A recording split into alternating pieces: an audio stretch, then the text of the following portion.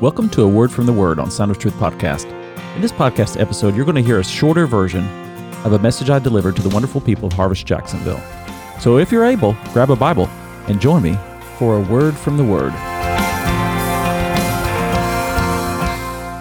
The book of Ruth. Portrait of a godly woman. Number 2, diligent to work.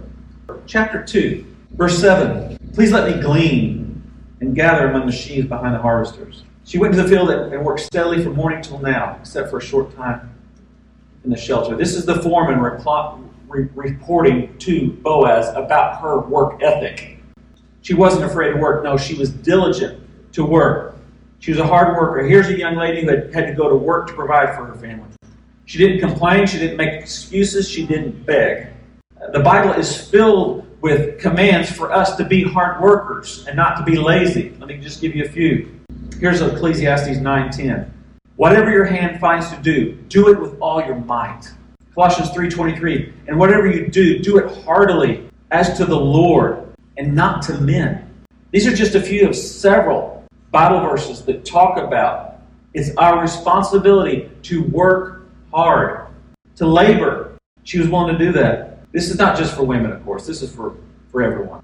All of us should work hard at what we do, whether it's a pastor, whether it's a teacher, a nurse, a homemaker, an attorney, construction worker. I mean, you just go through all the various professions. Whatever you find yourself doing, whatever your vocation, whatever your calling in life to earn money, work at it with all your heart. Put your effort into it. Put your heart into it.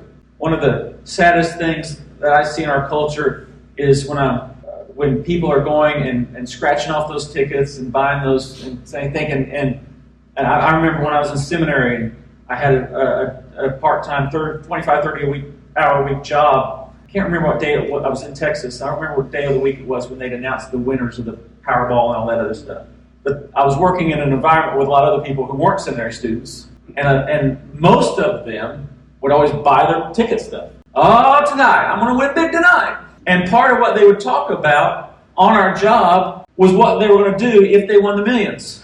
And of course, the next day, they'd all be, we didn't win. Or the next Monday or whatever it was. What are we going to do if we strike it rich? What are we going to do if we win it big?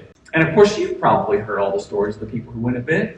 It ends up destroying their lives in many cases. But if you work hard over a long time and accumulate the wealth over a long time, that's the way the Bible presents how to gather wealth. In fact, the book of Proverbs cautions against getting rich quickly, but grow into it over time through hard work. Wealth is not a curse, but it can be. Work hard. She worked hard. Proverbs, again, 31, talking about the virtuous woman. She's like the merchant ships. She brings her food from afar. She also rises while it is the night and provides food for her household and a portion for her maidservants. She considers a field and buys it. From her profits she plants a vineyard. She girds herself with strength and strengthens her arms. She perceives that her merchandise is good and her lamp does not go out by night. Some women have no choice. Some single moms. God bless the single mothers. Working hard for their family. They have to be out there where they'd rather be working in the home. We're not going to criticize wherever a woman's at in her life, in her stage of life. But if at all possible, unless physically or in some special condition unable, she should either work at home or work a job.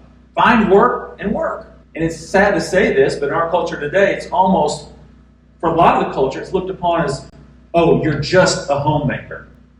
No, you're not just a homemaker. That's a high calling to be a homemaker. And don't let anyone look down upon you like you don't have a real job. It could be that you have the hardest job anyone can imagine.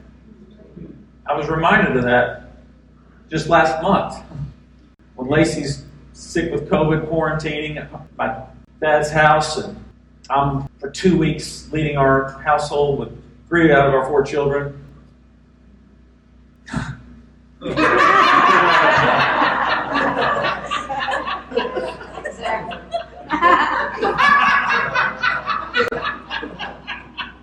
I was trying to pastor this church. You all were so gracious to me to give me grace to know I wasn't doing a very good job of that for a few weeks there because I was making sure clothes were washed.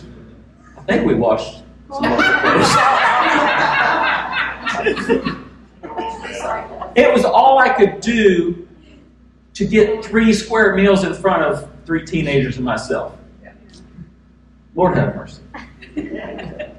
When she got back home, I got down on my knees and called her blessed. Amen. Thanks for listening to this episode of Sound of Truth. If you enjoyed it, please rate and review it. Also, tell your friends about it. Thanks. Music is by Canon and is used by permission. Sound of Truth podcast is produced in collaboration with Harvest Jacksonville and is copyrighted by Brett A. Morani, 2023.